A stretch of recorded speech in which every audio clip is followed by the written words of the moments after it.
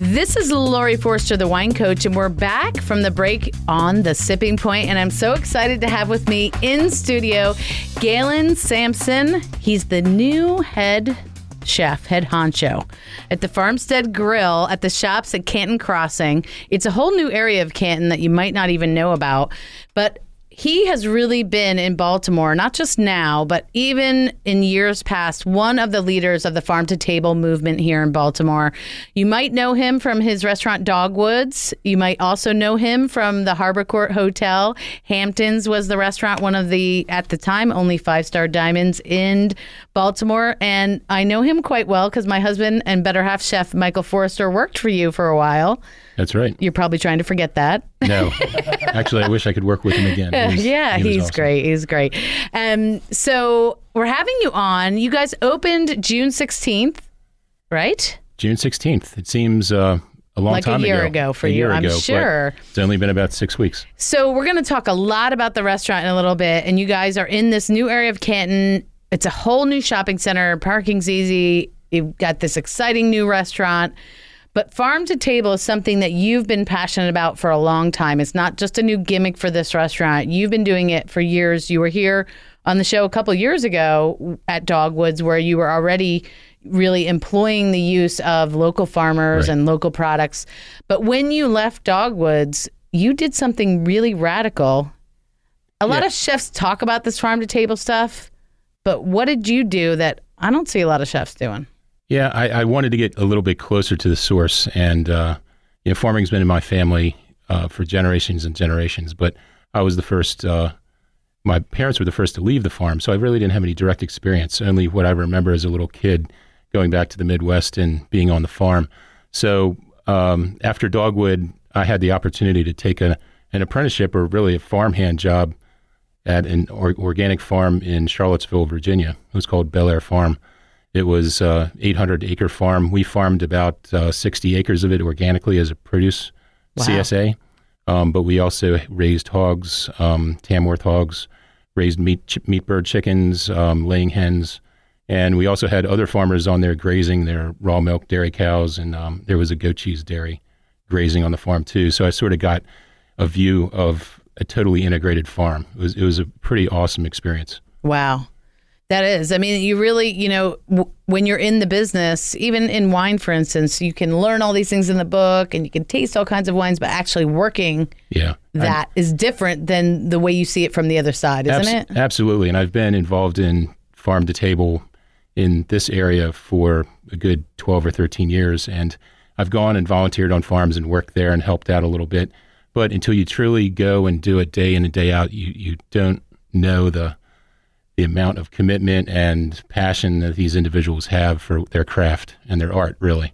It's really hard work. Being a chef, we all know it's hard work. Right. But this is different, all-encompassing hard work. And it was, I had to change gears to sort of be able to keep up with all the younger people that were doing it. I bet. What would you say now that you're back in the restaurant scene? What's one or two learnings from that experience that you didn't have before that now you take with you? I think I have a better respect and understanding for what it takes to get restaurants the quality products that we want. I also learned how much of a pain in the neck chefs can be to farmers. It takes a long time to send people out into the field and pick the produce, wash the produce, get it chilled properly, get it boxed, and then to the restaurant. So when the chef calls up at 7 a.m. and your order's coming out, can you add 3 more cases of that? It's not like you're going to the cooler at a produce distributor. You have to send someone out in the field and go get it. So, and then, chefs can be erratic. And, they say that, I want to buy this for next week. And then next week comes and, I don't really need that anymore. And how the effect on the farm when that happens. Right. And so I learned a lot of those lessons being on the other side down in Charlottesville. So when I came back, we sat down with farmers in the winter from around our region and talked about what we could contract with them to grow so they could have a commitment from us of steady nice supply. And we knew that we could count on them of always being number one on their list.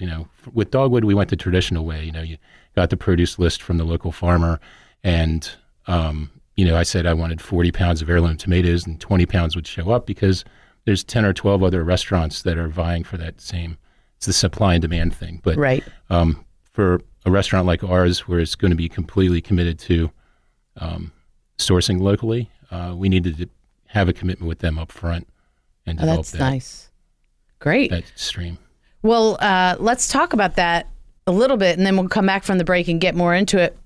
When we talked about your opening, tell folks exactly where you are in Canton. Yeah, this is an area which I wasn't familiar with either. I've lived in Hampton for many years and didn't get down there that much, but it's very easy to get to off of 95. We are all the way down Boston Street, a couple blocks past the First Mariner building. It's in a new retail development which has a Target and Harris Teeter and Old Navy and all kinds of different retail, which is pretty unique for the city. And I wish it was here when I was living downtown. Right, I know. But it's real easy to get to. It's on the cross street is Conklin. If you're coming from the county, you just jump off 95 at the Boston Street O'Donnell exit, and we're probably less than a mile from that. Great. It's real quick to get to. And it's called Farmstead Grill. That's your restaurant. It's at the shops at Canton Crossing if you want to check that out. We're going to be right back from the break, and we're going to talk exactly about your restaurant, what they can expect when they walk in the door, what's on the menu, what you guys are doing. And then you also have something called the Farmstead Shack. Is this right? So we're going to talk about that. We'll be right back on The Sipping Point.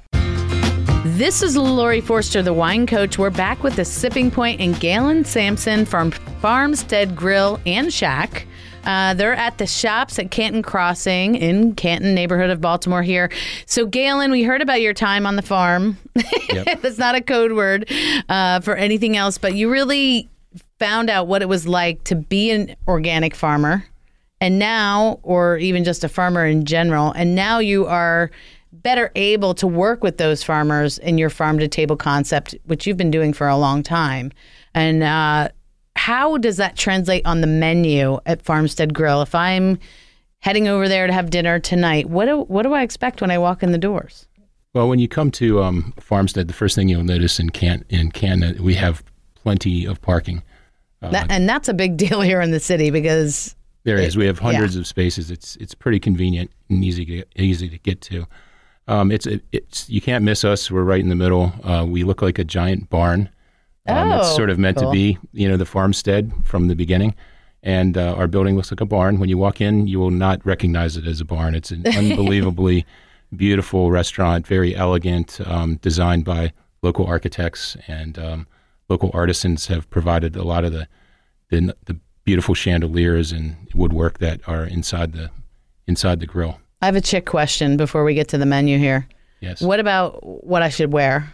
Do I have to get like fancy dancy? Not at all. It's business casual. What are we talking about? It's meant to be casual. Most people nice. Dress I love business that. casual, but you can come as you are. We're meant to be that place where you can come anytime. Monday, Tuesday, Wednesday, anytime, grab something quick to eat.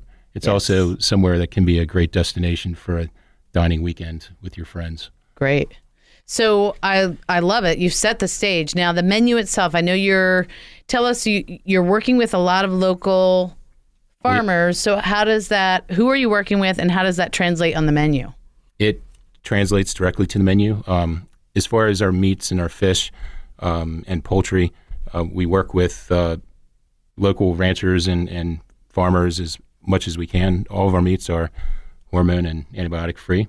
Nice. Our major beef supplier is Liberty Delight Farms, which is Shane Hughes' place out in Reisterstown. We also utilize Rosetta Farms as well. Great. David Smith with Springfield Farms is providing us with chickens, also some beef. As far as produce, the farmers that we sat down with this winter were John Shaw with Baltimore Organics. They're in Moncton, Maryland. Beautiful property, unbelievable skill he puts into his land, and we're getting some terrific vegetables, some of the best tasting beets, best tasting heirloom tomatoes I've really ever had. And Zarodka Farms is another main produce provider for us. Great. And the menu, how it's set, it changes often? It changes often. The proteins will stay for this season, okay, and change as their seasonality reflects, but the produce is really week to week, and the color palette or the flavor palette that goes on to the plates with these great meats and poultry and fish is determined by the farms that are bringing us those produce. So I'm constantly on the phone or texting back and forth with the farmer. He's letting me know what's coming and what's new, Nice. And then we can plan the menu for the next week. So it's good to be on the web and check out our menu. Right. So it's never getting old. It's never getting old. Yeah, So. I love that. And you can go to farmsteadgrill.com if you want to check out the menu and all the great things. Of course, I love my beverages. And so do I. So tell me what can one expect as far as the wine list, cocktails, things like that? The cocktail program, we are trying to incorporate the freshness and the vibrancy of what we're getting from our produce farmers. So fruit juices, fresh squeezed juices, fresh pressed vegetable juices are really a big part of what's going on with our cocktail list. We're even on the savory side, we're taking some of these local tomatoes and slow roasting and smoking them over applewood, and we're making a really terrific smoked Bloody Mary. Yeah. But Travis, who's our general manager and an expert mixologist, has put together a great cocktail list, with the good balance of flavors, fruits, and citrus and things to make some really interesting Nice cocktails. We're supporting local breweries throughout our beer list. We have the staples like Heavy Seas and Union, Evolution, but then we also have rotating beers that are coming in. One of my favorites, because I like hot, spicy food, is there's a jalapeno IPA from Jailbreak that we're putting on this week, and I tried that at Canton Wine and Spirits, and I was like, we have to put this on. Yeah, I just had their basil white beer. Mm-hmm. It's delicious, too. Yeah, I love it. Jailbreak. And as far as the wine list, it's similar philosophy. Travis and I have a like mind with that. Is we love to introduce people to new things, get them to sort of step outside of their comfort zone. So we do have the standards that people always go to, but we have a Bordelaise from Lebanon, Chateau Moussard, which is really interesting. We have a Priorat on the list. Those are both by the glass. Oh, great. So people can try them and see if they like them. And you know what? Most of the time we get them hooked and they get a bottle. They'll get a bottle of it. So real quick, tell me about the Shack. The Shack is across a lawn. It's right out our front door. It's about 70 yards away. It's a walk-up takeaway operation. It's meant to focus on the fresh vegetables, fresh fruits that are coming from our farms. We have a juice bar there, which serves smoothies. We have, in the summer for the kids, we have snowballs. We're making our own fresh, natural syrups for that. Nice. And we have Taharka Brothers ice cream.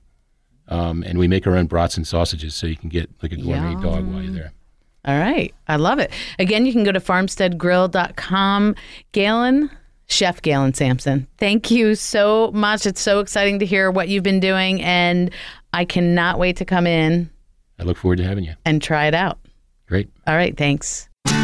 You're listening to The Sipping Point. This is Lori Forster, the wine coach. Summer sippers, Chris. Summer sippers have been delicious. Now, you mentioned something earlier in the first segment that I wanted to talk to you about. You mentioned how the New Zealanders were kind of the innovators in the screw cap on the bottles of wine. Why has it switched over to that? Is it better? Is it easier? Is it cheaper? Well, in the old days, screw caps were social suicide. Remember that? I mean, you show up at a party with the screw cap wine. And it's just swill. They're just thinking cheapness. You're cheap. Yeah. I mean, so that's the old days. Nowadays, I mean, this is the Kiwis and the Aussies, New Zealand and Australia have been doing this for 20 years now. Right. Use of the screw cap. The whole reason is those natural corks that we love, the charm of them and uncorking the bottle.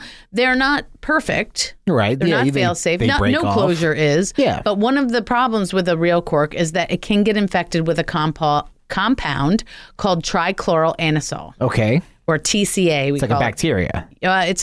When chlorine combines with other things in the air and it creates TCA. Okay. That will infect the cork and ruin the wine. Oh, wow. It's estimated, and there's controversy around it, of course. 5 to 7% of wines are infected that have natural corks. You could drop $400 on a bottle of wine that you think's one of the better ones that you could get, and you open it, and there's this TCA in the cork, and it's just ruined. Right. Money down the toilet. And the way you can tell, and this is why when you go to a restaurant, they give you the little taste, is that it'll smell and taste like a musty mildew basement. Right.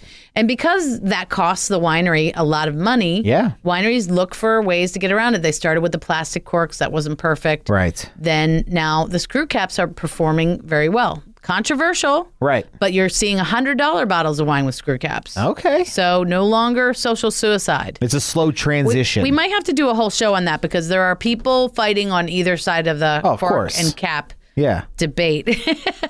But one thing we won't fight about, Chris. What's that? Is that if you want to go out for a great meal, you want to go see my friends at the Oregon Grill, that patio is still open. Absolutely. We still have this beautiful weather to enjoy.